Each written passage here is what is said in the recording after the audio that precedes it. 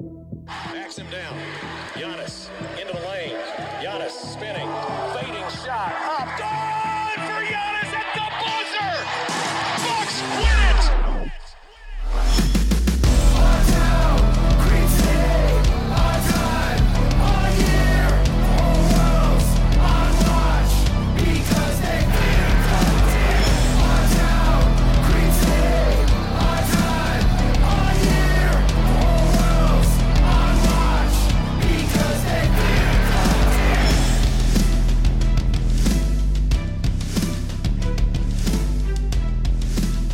Welcome to Locked On Bucks. I'm your host, Kane Pittman, here for the start of another week.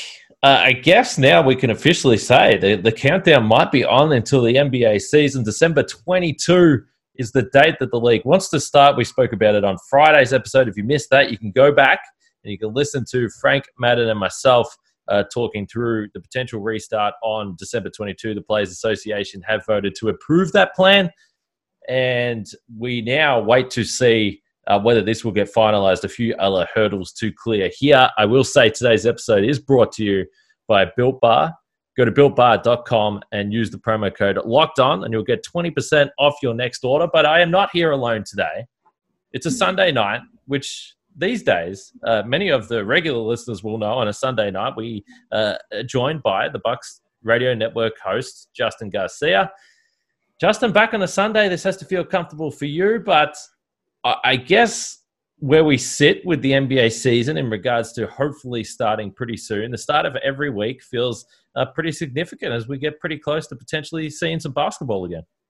Yeah, and I guess in a way it kind of surprised me how quickly it came, but in a way it didn't because we had to move at warp speed when you consider that, you know, for camps to start the first week of December, we're 3 weeks away from that. So the clock is ticking. And, you know, we talked about what negotiations, and you guys talked about it on Friday too. I mean, I have to assume the big negotiation for the players, because they seem to relent pretty quickly here, was mostly over the escrow amount of, all right, we'll do this, but there's probably a wink and a nod and an understanding of there's going to be a decent amount of load management, and the players just making sure that escrow amount, I mean, we had heard as high as 30% or more, and it sounds like it's going to be around 18. So I'm sure that was the big hang-up as they tried to iron out this 12/22 start date. So obviously the revenue share and the money that the players are going to earn and the salary cap, all of this has been a part of the negotiations. And again, I will say, if you missed Friday's episode, Frank is always the financial expert of Locked On Bucks. Anytime we have any cap stuff we need to talk about, financial aspects of obviously right now a return to basketball, but with trades and free agency, Frank's the man. He is the man we go to. So if you missed Friday, highly recommend you go back and listen to that podcast. Also, I will say today we are going to talk about Fred VanVleet. We had a listener, a DM about Fred, obviously coming into free agency. And also I want to talk about Eric Bledsoe as a sixth man. So we'll come back to that. But the CBA, and you know, you're kind of pointing to this a little bit here, Justin, but the CBA is the next talking point. So when I say there's multiple hurdles they still need to get through, obviously a major hurdle is the virus, which still is going to cause major issues for the NBA in terms of keeping the players healthy, hoping to eradicate some of those positive tests that we've certainly seen almost derail baseball a little bit at the start of their regular season, and NFL continues to go through the problems with coronavirus, which is not going away in the US. So that's obviously a hurdle that they're going to have to get to. But as far as the CBA goes, this is the next significant step they will take. So the NBA and the NBAPA have extended the deadline from Friday. This has been extended a couple of times until Monday. So later today, depending on when you're listening to this podcast, in regards to potentially terminating the CBA. So if they can't come to a deal, and if they do go down this path of the CBA being wiped, then that's going to be a huge problem for the NBA. So this is the next thing that they need to do. They need to get through this. They need to come to an agreement so they can push ahead with this season. Yeah, and you know, there's still a lot of details that you talked about there, and you guys went into on Friday that need to be worked out. I mean, I would assume we're not going to reach that point where this CBA gets eradicated and torn up, and they basically enter, not good standing here. I would assume they're going to get things worked out just because both sides kind of know what's at stake here. And, not to get too off track, but I think the most interesting part for me in the news that started to develop the last few days was the little nugget in there about fan capacity and how, they I think it was Shams there or Woj that cited the suites specifically and 25 to 50% capacity. But even hearing that really shocked me because, we've talked about it many times that I assumed we would enter this season with probably no fans for, if not all, most of it, and that the league would kind of put out a blanket statement of, we're not having fans in our arenas for the first 2 months and we'll reevaluate at that point. So seeing that it sounds like there is going to be some inclusion of fans really surprised me.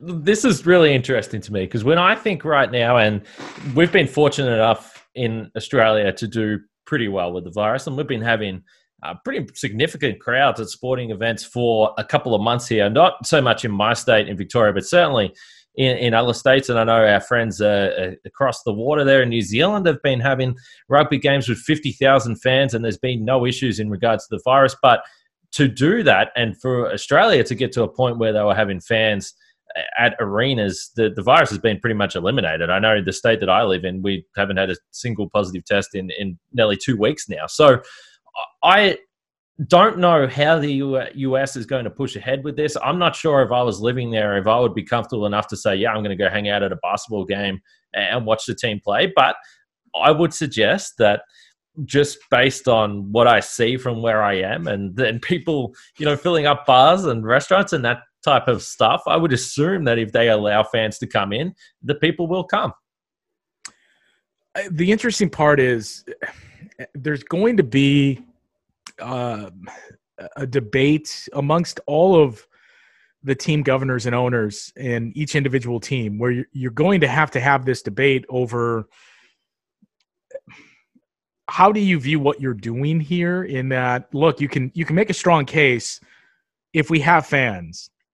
And even if it's just in the arena suites and it's, 25% capacity, but if we're getting that gate revenue, that means we can use that money to employ other day-to-day people that otherwise wouldn't be working. So we can kind of put that money back in our community. Sure.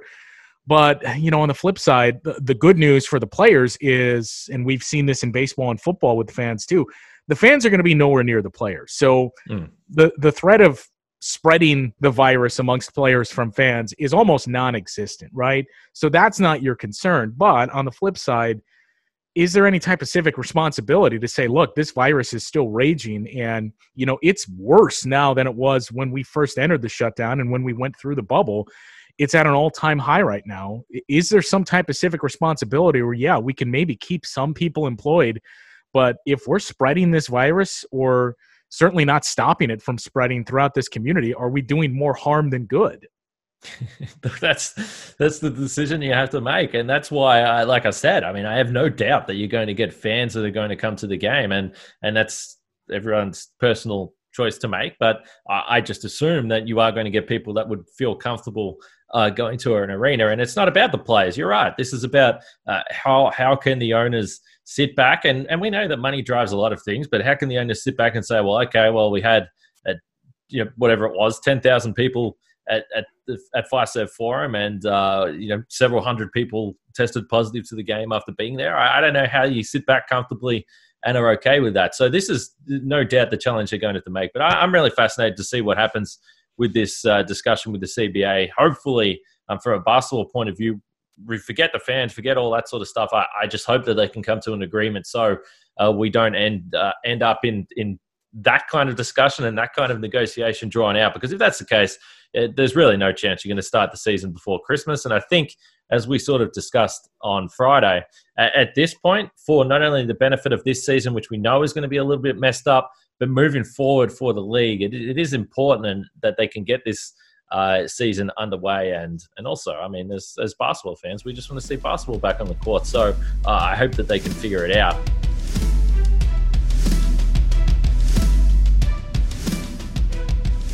I wanted to talk about Fred VanVleet. So I've got a DM here from a listener. This came through this morning. It's from Brandon at Nifters the Goat. I don't know what Nifters is. I don't know if that means something, but that's the ad right there. So Brandon sent me this DM. He said, "Hey, sir, I don't know if this has been mentioned or if he's available, but why is nobody mentioning Fred VanVleet? Did the Raptors re-sign him already?" Asked. No, that's not the case. Been a free agent. He says, "Also, love the pod. Appreciate the hard work you put in. Stay safe." So Fred VanVleet, a player that obviously very familiar to Bucks fans, coming into unrestricted free agency this year. There's been a lot of talk about him. Will the Raptors look to retain him? I have no doubt that they would want to retain him, but I also understand, as we all do, that they have their eyes very much on the offseason of 2021 and hopefully signing Giannis as a free agent. Now, this can all very much change if Giannis decides to sign an extension here in the coming weeks, and maybe that would affect what happens with VanVleet and the Raptors. We know the Knicks are another team that have been heavily linked to him, that actually have the cap space to sign him. But for me, I haven't brought him up at all on the podcast because I just don't think – I mean, I would put the percentage chance of Fred VanVleet being a Milwaukee Buck next season at 0. Am I alone in that thinking?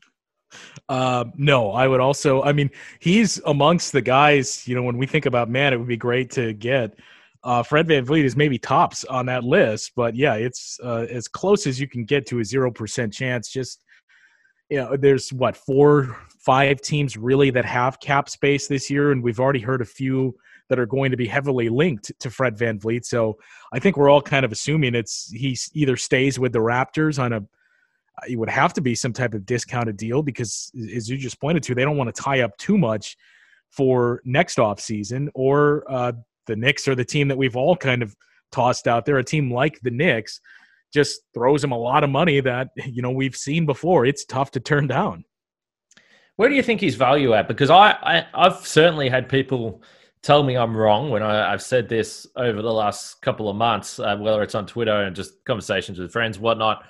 I think that Fred VanVleet is in line to get the worst contract of this offseason. I think that he's certainly a candidate to be overpaid, because he has been such a terrific fit within that organization and in that system. And he's had an incredible season. And we saw this year, particularly because Kawhi Leonard wasn't there, VanVleet went from a guy that only started half of his appearances in 2018-19, obviously finished the season terrifically, had a great playoff run. But he went from 11 points per game up to 17.6. He went from taking only 9 shots per game to 14.5. So significant rise in production, significant rise in opportunities with the Raptors. But what contract actually would you be giving him? Because remember, the Bucks, if they were wanting to sign Fred VanVleet, it would have to be probably a sign and trade scenario. And we've already spoke about the Bucks and their interest, and as Zach Lewis says, they love Bogdanovic. This is a guy that they're also going to have to sign and trade for. So that's what makes it really difficult. But where's his value at? Where's the contract that you see for VanVleet? Or what money do you think that he's going to earn? So I was, at least for this year, proven to be wrong in my my Malcolm Brogdon assessment, where I just didn't think he was a $20 million player. And look, maybe that'll bear out to be the case next year and in the years that follow. Fred VanVleet is going to get more than Malcolm Brogdon, right? I think we kind of agree there. He's going to get around $21+ million a year.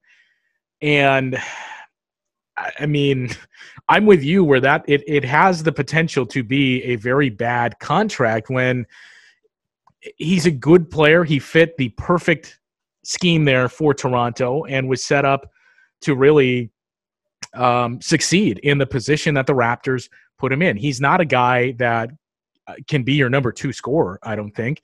He's not a guy that you should lean on heavily. He is a great third option, and he is a great spot-up shooter, and he's a great guy that you can have when things break down. You find Fred VanVleet, but to give that guy $20+ million, it's we've seen deals like that before, not just with the Bucks, but with a lot of teams in this market where you just have to overpay at some point to get people into the market. And it certainly seems like that's going to fit the case for a team like the Knicks, where you think about teams like, who is it? The Knicks, the Hawks have a lot of cap room. that these are teams that, you need another complimentary scorer that you're just going to throw that money at him. And, I think anything over anything over the deal that you're giving Eric Bledsoe is seemingly to me too much for Fred VanVleet. And even that, you can make the case, is a lot of money for a guy who, again, I said the same things with Malcolm Brogdon, but I just don't see Fred VanVleet becoming an all-star type player and reaching the levels where your play starts to warrant a $20 million a year player. 100% agree. I think the Malcolm Brogdon contract is an interesting comparison. Certainly, as the regular season went on, expectations for what VanVleet might get started to really skyrocket. And I saw some people saying that he might get as much as $100 million. And I'm like saying that, listen, you got to slow down a little bit. I know that he's been impressive in Toronto, but this would be a horrible deal for him. Look, overall, when you look at him this year, he was a pretty inefficient scorer. And I know at times that he was asked to do a lot, but he's 51% shooter at the rim. That's really, really bad. That's only in the 20th percentile, according to Cleaning the Glass. From the mid-range, only 26% he shot from the mid-range. And it's his three-point shooting that really boosted things up. He shot 40% from three, but everywhere else, only 41% from the field. So my concern with VanVleet is if you're paying him significant money, then you're expecting him to do things offensively that I just don't think he's capable of doing. I can't not think of the end of the game against Boston when Kyle Lowry was out. VanVleet was the guy they gave the ball and they expected him to get a shot, and he just got absolutely swarmed. But he's only 6 foot tall. He's not a tall guy. And if you look at me, the big concern clearly with Malcolm Brogdon is health, and that's a major reason why the deal to me was too much and why he was overpaid. But if you're asking me who's a better basketball player between VanVleet and Brogdon, it's Brogdon comfortably for mine. He's got the size. He can do more things defensively than VanVleet can do, albeit the fact that Fred is actually a handy defender. But it's the ability to finish at the rim. But the thing that should scare you is that even Malcolm Brogdon, 61% at the rim in 2018-19 with the Bucks, that dropped all the way down to 51%, which is where VanVleet is scoring. And the reason for that is because Brogdon was asked to do more than he was asked to do in Milwaukee. He was no longer only getting comfortable shots. And we saw the effect that an amplified role had on Brogdon. Exactly the same thing is going to happen for VanVleet. Now, if he came to Milwaukee, potentially that wouldn't be the problem because he'd be playing alongside Middleton, he'd be playing alongside Giannis, and potentially he could thrive. But I just don't see any way that VanVleet leaves this offseason without being overpaid. Yeah, and I just don't see a scenario where his numbers from last year are topped. That I think that's kind of the ceiling for him. And for the reasons that you outlined in the comparison to Malcolm Brogdon, I don't see him becoming a 20-point-a-game scorer that if you ask him to do more, we saw some of the issues that he has in that regard, where he is great as not even the secondary, but he's great as, the third option, and in some cases the second option, where he takes some of the load off other guys. But in terms of we need you to run the offense and we need you to be the shot creator, that's just not going to be the case. And, he was in the spot, in an ideal spot with the Raptors. And, the tough thing for Fred VanVleet as well is in just looking through some of these teams that have cap room, there's not one that stands out to me as a great fit for him that in any of these spots, whether it's, Atlanta, which I guess you could make the case as the best, but Atlanta, New York, and Charlotte, the main ones, he's going to be asked to do more than he may be capable of doing there. Now, if he could find that spot, and whether it's just staying in Toronto for, potentially $20 million, and as long as he's in the right spot, it's going to seem like a lot of money, but you'll at least get that production. But he enters that awkward spot then where you're still a productive player, but you keep eyeing that contract and you think, man, he's making more than these three players on the team when we're asking these other guys to do more. 100% agree. Yeah, look, fantastic player. I don't want to come across that I think he's bad. He's certainly not bad. I just don't ever really see him as being a guy that would really be able to improve this team to the level that they want to get to. And I think that's the interesting question. And that's probably why VanVleet hasn't been mentioned at all as someone that the Bucks might try and target, and probably why they are looking at a guy like Bogdanović if there is to be a sign and trade scenario at all.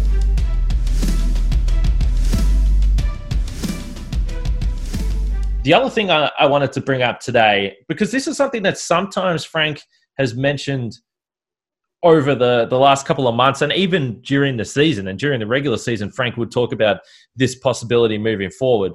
We spent a lot of time, and I've said I feel a little bit bad about how often we talk about it and how often it's in the news. Eric Bledsoe potentially getting traded away from the Bucks, because I love Eric Bledsoe. And also, I always say this, he's also a very good player, and he's not overpaid. Unfortunately, we know what's happened in the postseason, but he's not necessarily a guy that you're desperate to get out of the franchise because he's a bad guy or he's a bad influence on the team. That's not the case. He's certainly even been unselfish to a point, which I know in Phoenix sometimes he was accused of taking some poor shots. He's certainly eradicated that part of his game.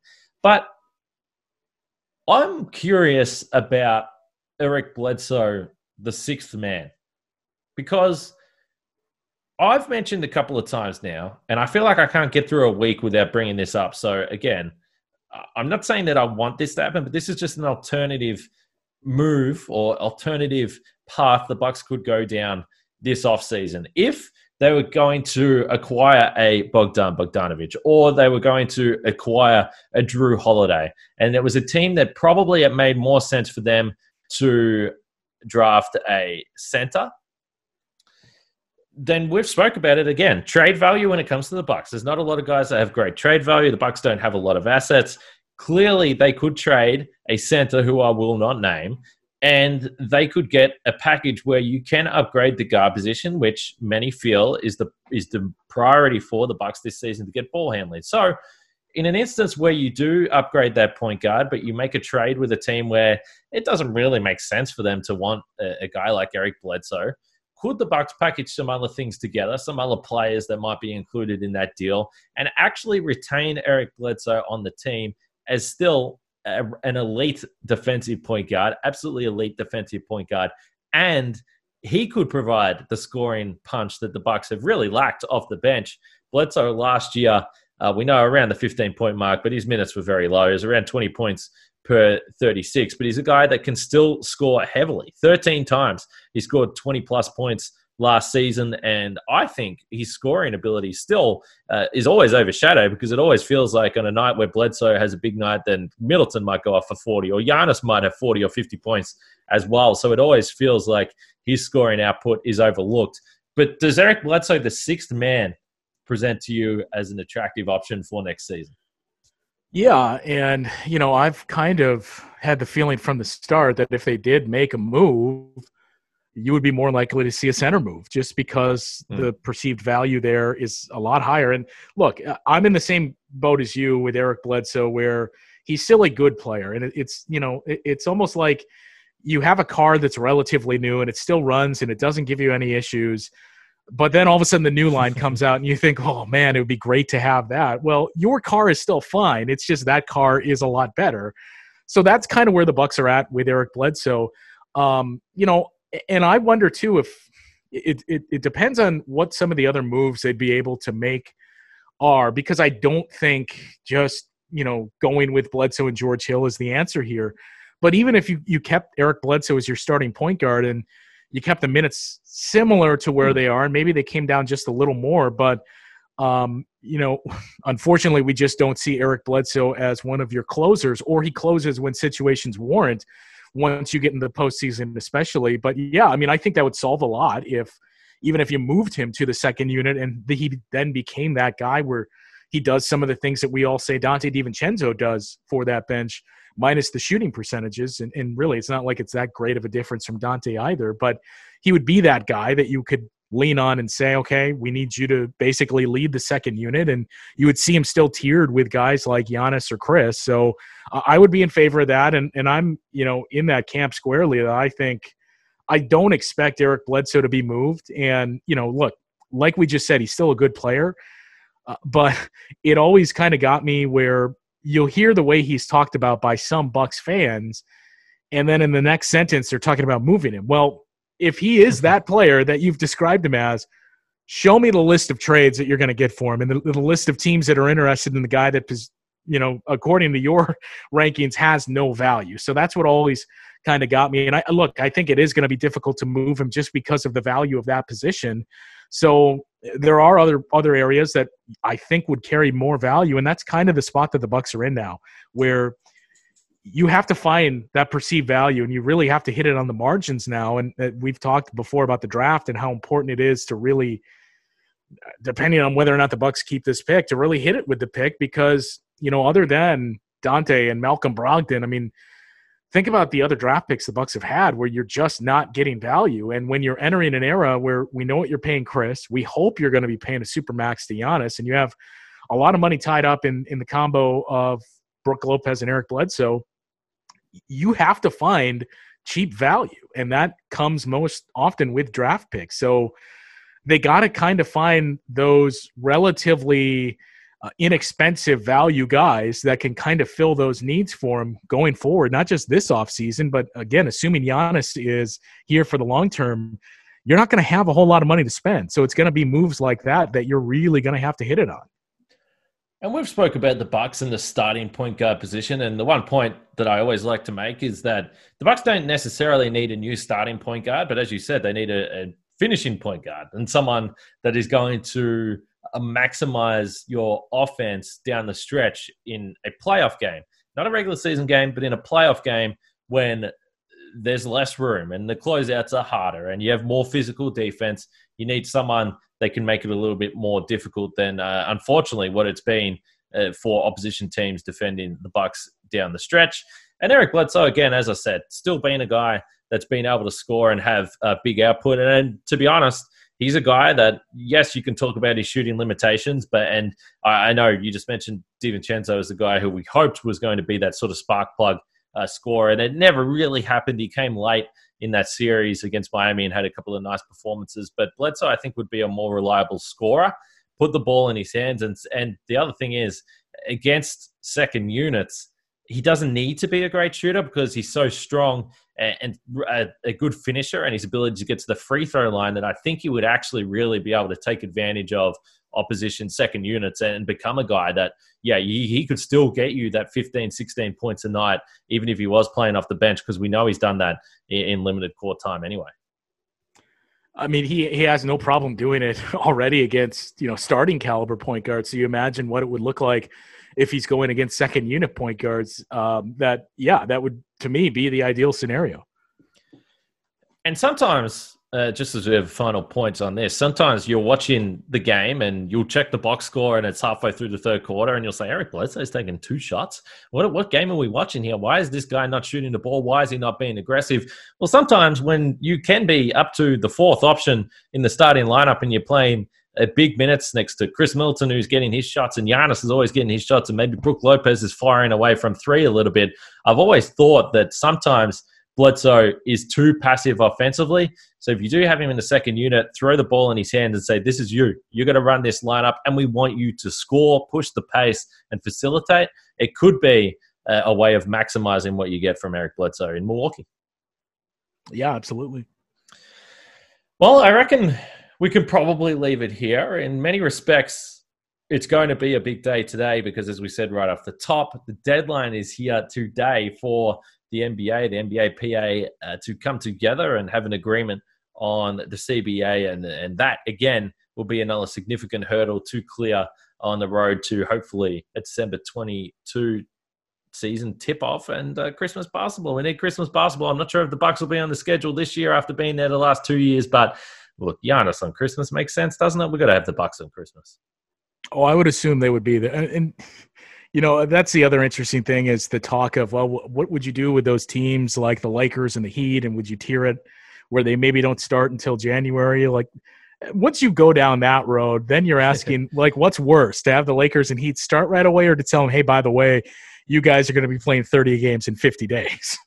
No, I think all that was a little bit ridiculous. So I'm glad that the Players Association ended up giving the seal of approval for a deal that I would have to imagine the vast majority, a very high percentage of the players wanted to go down. But we can talk about that more as the week goes on. You've seen it today. As you guys continue to send your tweets and DMs and emails, whether it's to me, whether it's to @LockedOnBucks on Twitter, you can get me @Kane Pittman on Twitter, or LockedOnBucks@gmail.com. Keep sending them through because you guys are providing the content for us to get through each and every day here. But Justin, I'm sure we'll be catching up again pretty soon. Always appreciate your time. Sounds good. Anytime. All right, we will be back tomorrow. Like I said, it could be a big podcast. We could have some news regarding the 2021 season, so make sure you come back and join us for that one. But for Justin and myself, we'll leave it there. We'll catch you guys tomorrow.